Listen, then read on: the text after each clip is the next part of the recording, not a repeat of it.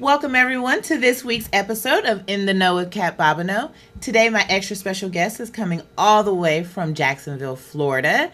Please meet Kate Chorba, and she is a field scientist. Hello, Kate. Hello, Kat. How are you doing today? I'm doing very well. And yourself? I'm doing great. So why don't you tell us what you do as a field scientist?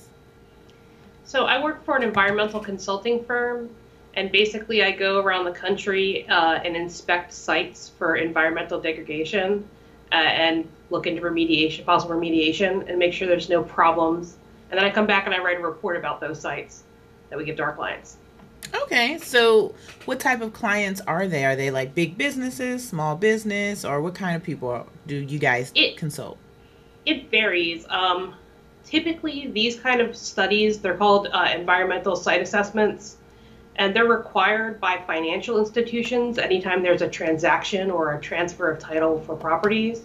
So we have a big project that we work for several companies that own cell phone towers. That's our bread and butter. Oh. But we also do, any kind of real estate transactions that are commercial. Okay. So when it comes to being a field scientist, what got you into that? What got you into this particular field? I majored in physics as my undergraduate degree, and what they don't tell you when you major in physics as an undergrad is that you can't really do much with that degree with just a bachelor's. Usually You have to go on to get a master's or a PhD, and I didn't necessarily realize that. So after I graduated college, I was looking for jobs, and I worked for Kaplan for a while teaching at their MCAT course. Okay. And I came across this ad for a job that was basically like, do you want to travel 90% of the time? Do you have a science degree? And I was like, that sounds great. And so I came into this field that way, kind of by accident. Okay. And I mean, you don't have to answer this question because I don't want your job to particularly see this, but how do you feel about traveling 90% of the time? Well, I actually love it a lot. The travel has slowed down as I've advanced in my career. I travel more like 50% of the time because now that I've changed my skill level, I can write the reports for the sites that I visit. So when I first started, I would go out to the sites, get all the information, bring it back, and then give it to a senior level scientist to write those reports. And now I'm doing more of that on my own. And as my career progresses, I should travel less and less, which is, it's got its ups and downs. Right. I'm sure the travel part is amazing. And you said it's throughout the nation, right? Yeah, so I've been to, in my first year, actually, working at my firm, I had been to every state but Hawaii. Wow. And I've also been to Canada and Puerto Rico. Oh, wow. Okay. Yeah. So do you have a favorite place? I had a feeling you were going to ask me that.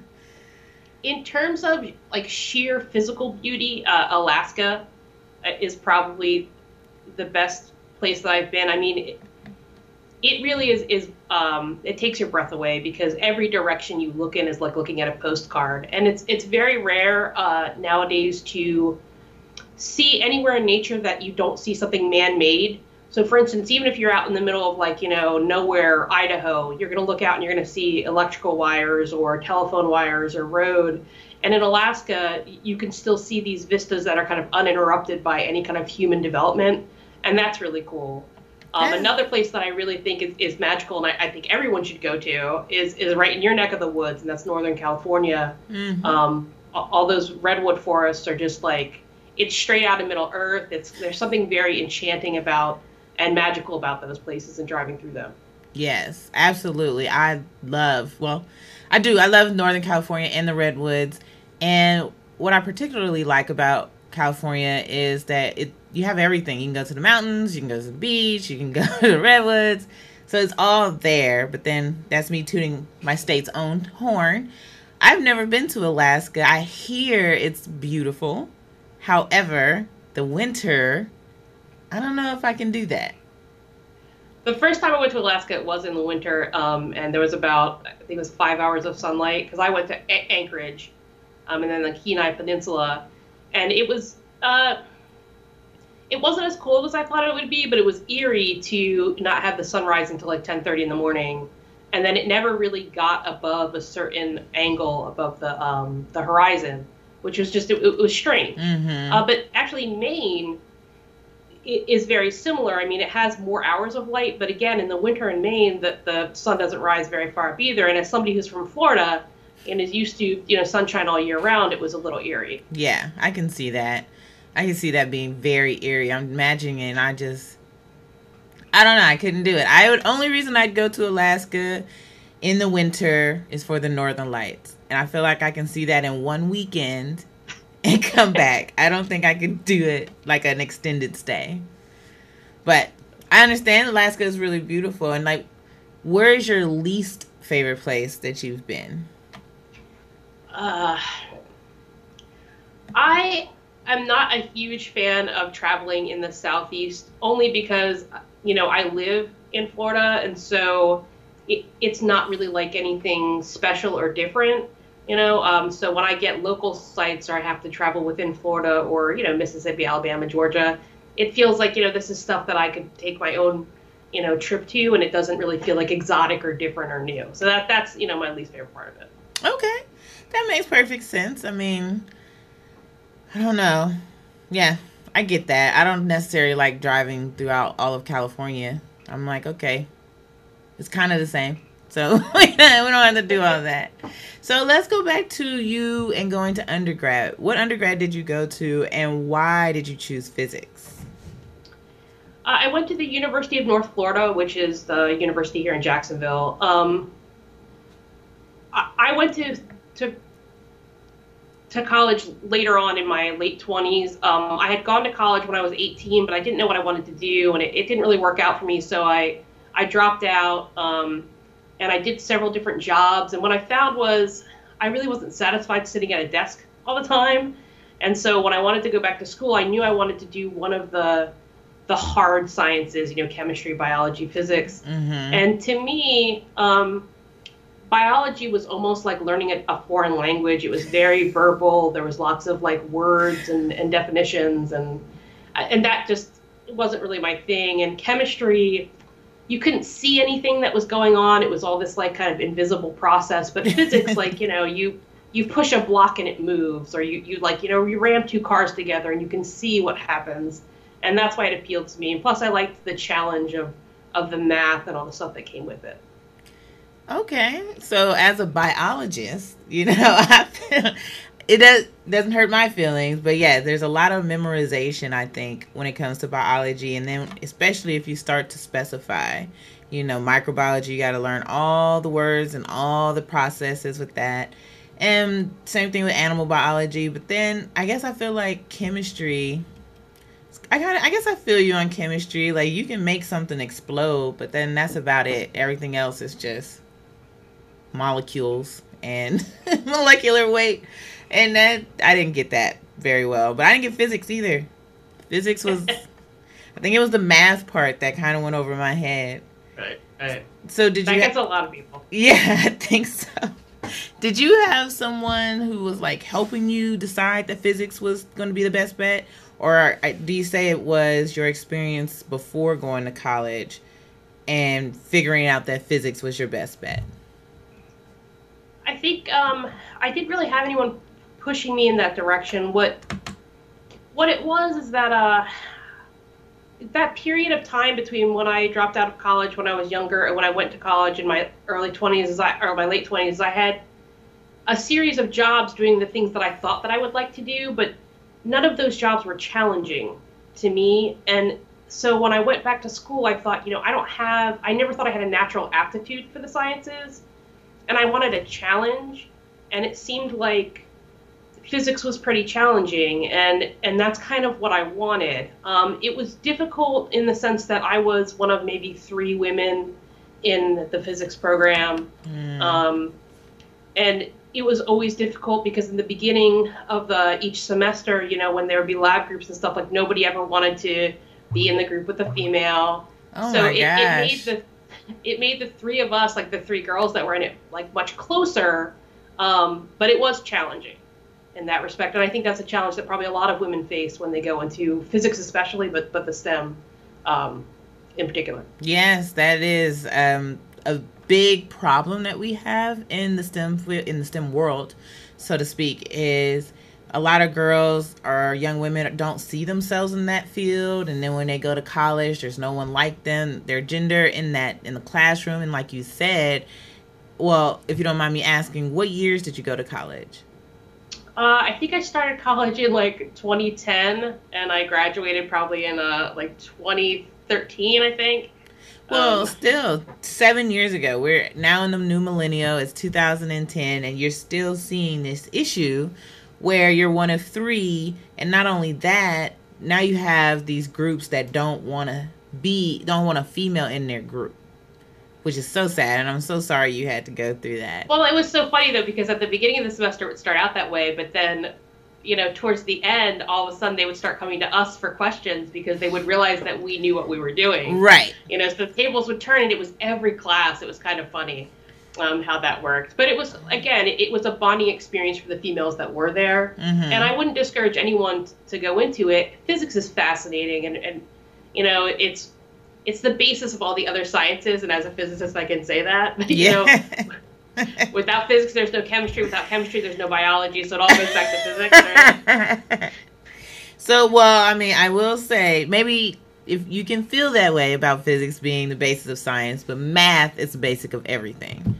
That's true. And I want to go back to your point about, like, math, and I think it's a real shame.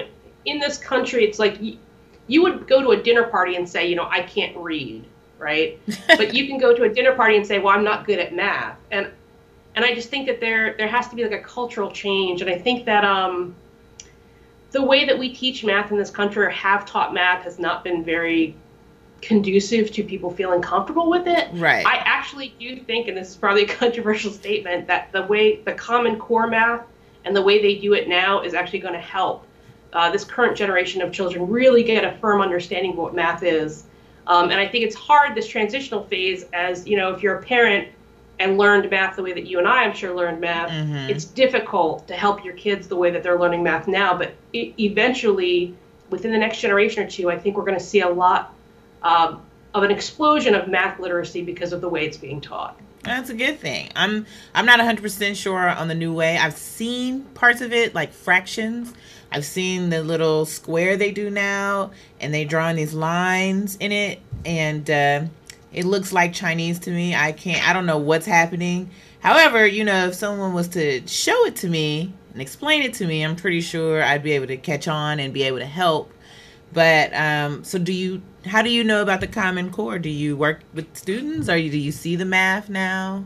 When I was in college, one of the ways that I paid for school was by tutoring. And then we had a program here in Jacksonville where free tutoring was provided to low-income students. Okay. In certain schools. And so I volunteered, and well, I mean, I got paid for it, so it wasn't volunteer, but it was a job right. that I had, and I was able to get exposure to it that way. And it is, coming from a way where we were taught to memorize everything to the way that they're learning it now. But I really believe in the changes that they've made, and kids today are going to have a much more intuitive understanding of math. A lot of the kids that I taught that were older, they had problems with math because, like, maybe they were absent when they taught division in second grade or something, and they never really got it. Right.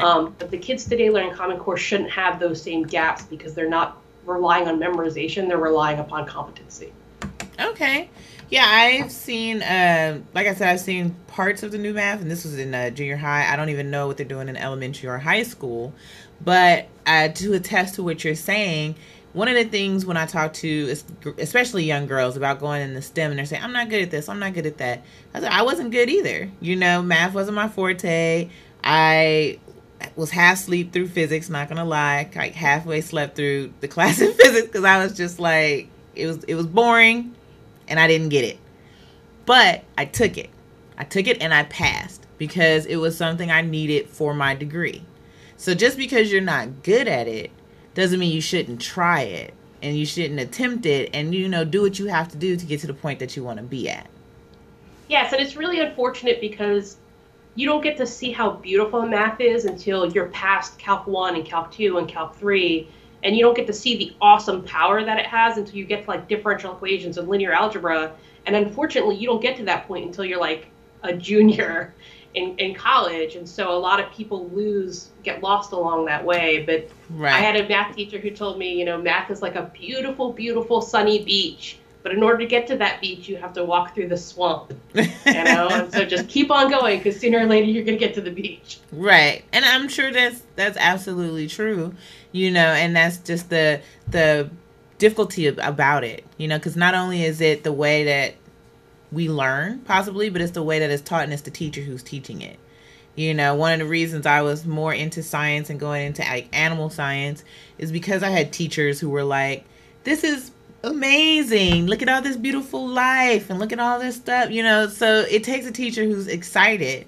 And I've definitely been in classrooms where the teacher is not excited. They're like, this is what it is. Just do it, and they're not going to be excited about that. No, and that's so important. It's so important to have teachers who are not only competent in the subject, but are enthusiastic about it. Right. And I feel like teachers get a really rough rap. They get it from every direction, but the sciences especially are difficult. And it kills me. I sometimes I wonder why STEM is so unpopular, because it's so interesting. If you have a mild curiosity or any curiosity about things, and as curious as children are, it's just a kind of a thing of keeping that curiosity going. And we as a society, I think, have to do a better job with that. And I think it's also on scientists as well. Right. Trust me, I understand. One of the biggest things about being out here, like I went to school in Alabama and I lived in Texas and I did a program in Vermont, and no one, I just say, hey, I'm Kat, I'm in science, I'm a scientist. No one questioned it. I come to California, where I'm born and raised, which is supposed to be very liberal and everybody is all open and stuff, and I tell them I'm a scientist. They're like, oh, I've never met a scientist. I've never met a black female scientist. It's like, what? How? This is like everyone talks to everyone. Y'all talk so bad about the South, but no one questions me in the South. Yet I get questioned here about it. So I don't understand. So I don't know. I think it's hard for scientists too, because we tend not to be the most social group, but I think it is important to get out there and talk about what you do and what makes it fun. I mean, I love my job and it's super interesting, and everybody that I talk to when I'm on planes and stuff and they ask me what I do, they're so interested and they want to ask all these questions about it. And I wish that, environmental science as a field tends to have more of a parity between women and men. Not as many people of color as, of course, I would like to see, but and I would encourage more people, if you're interested in any kind of science, pursue it.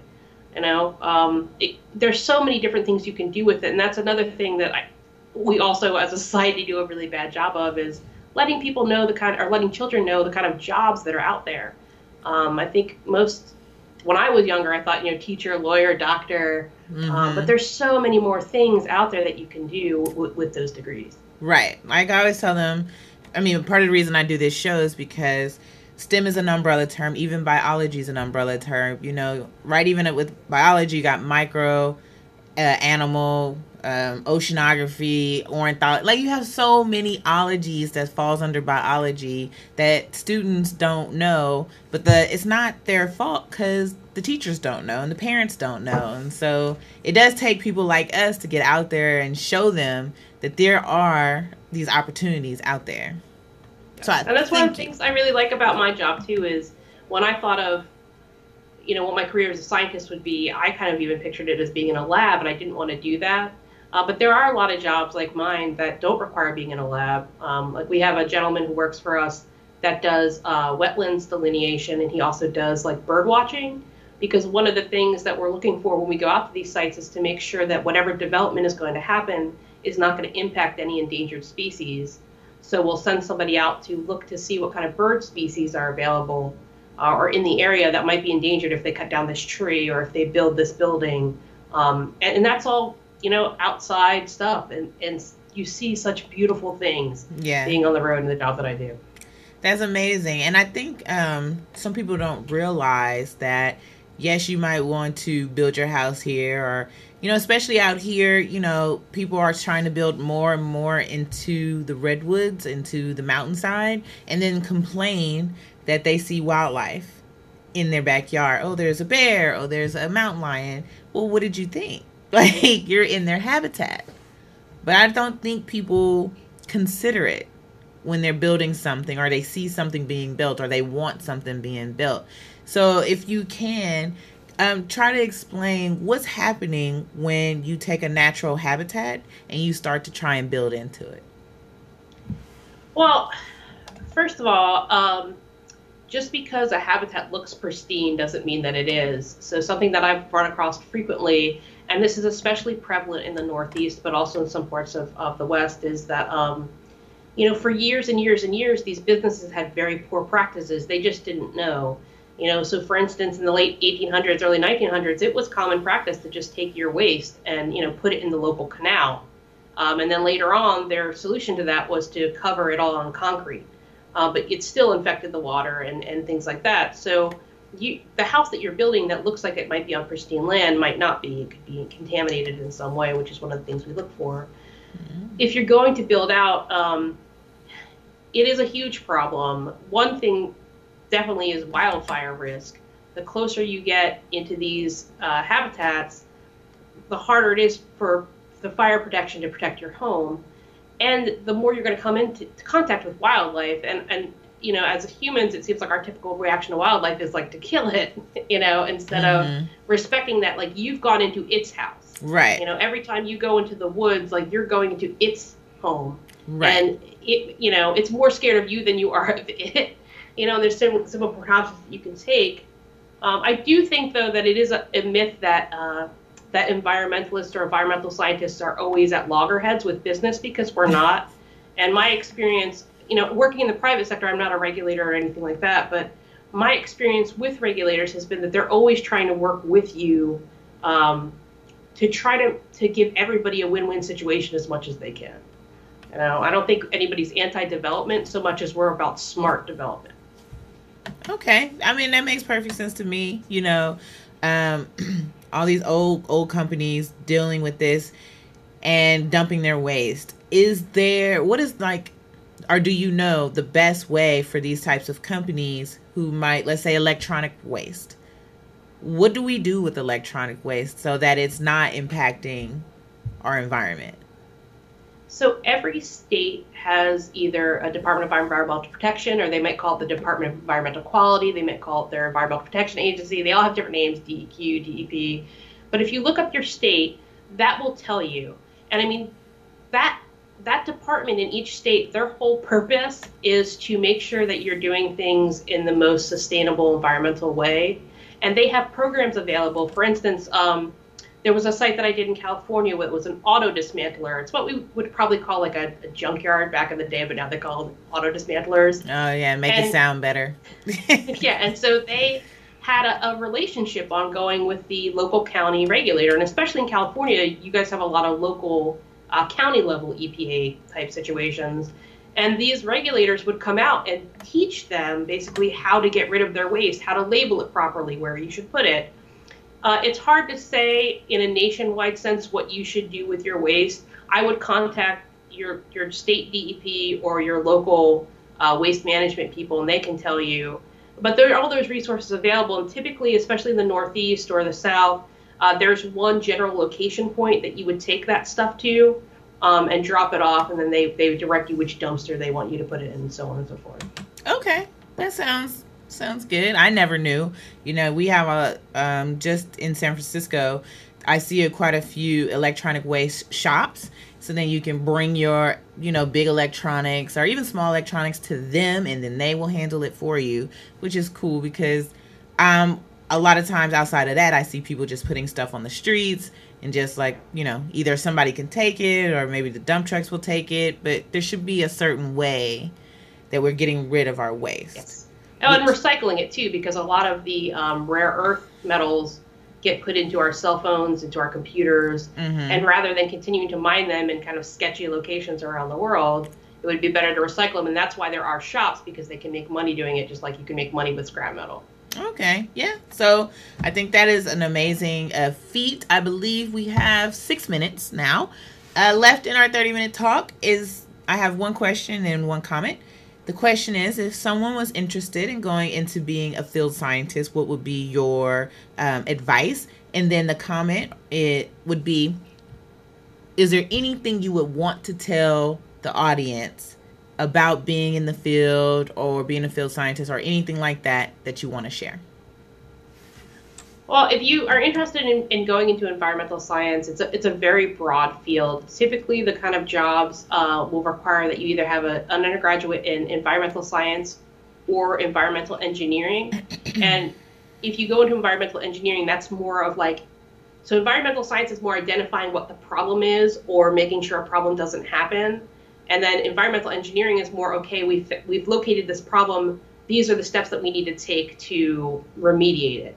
So depending on whether or not you want to like fix the problem or identify the problem is what field you go into. Another field that nobody really talks about is geology. And a lot of environmental scientists have an undergraduate degree in geology because so much of it is, what's going on in the ground. I'm sorry, what was the last part? Oh, no, it's just whatever you wanted to share, anything that you thought was prevalent or you wanted people to know about you or what you do. Like, this is like your open mic time. First thing is, if you have a dog, please keep it on a leash. One of the banes of my existence is going into rural areas or even urban areas where there's a large population of feral dogs. It's always very scary to have to go into a site. There's several times where I've been stuck in the car because somebody's dog, and everybody always thinks their dog is friendly. And I just want to say it's because it's your dog. Right. It's friendly to you, not to everybody. Right. Yes. And then also, if you are going to purchase property or if you're going to develop property, a lot of the laws that govern commercial property don't govern residential property. So, for instance, homeowners aren't required to do the same level of environmental due diligence as commercial companies are. So if you're going to purchase a property, you're going to purchase land, do some research and determine what's going on there. Is there lead paint? Is there asbestos? Which is another thing that we didn't really talk about. A part of my job is inspecting current buildings to make sure that there's nothing harmful there that would harm other people or animals. Okay. And that's something to look into. And especially in the Western United States, water is a big thing. Make sure that wherever you're wanting to build or wherever you're going to move has access to continuous water. The aquifer has gone down hundreds of feet in places like Arizona and New Mexico, and that's something that we see and that people who live there might not necessarily be aware of. Oh, wow. That is sad. And I have so much to say on that and even like climate change and all that stuff. But, not everybody wants to hear it, so I will keep it to myself. But I want to say thank you so much for taking the time out to be on our show today. I know it's a little later down there in Florida, so thanks for making sure you had the time. And I appreciate everything. Also, to my audience, if you want to get in touch with Kate, always hit me up, and I will share it with Kate so that she can get in touch with you. If you have any questions, of course, about being a field scientist, I'm sure she would answer it. And thank you for being a part of our show today. And next week, we will talk to someone else. I don't know who yet. But thank you. Thank you, Kate. Thank you, Kat.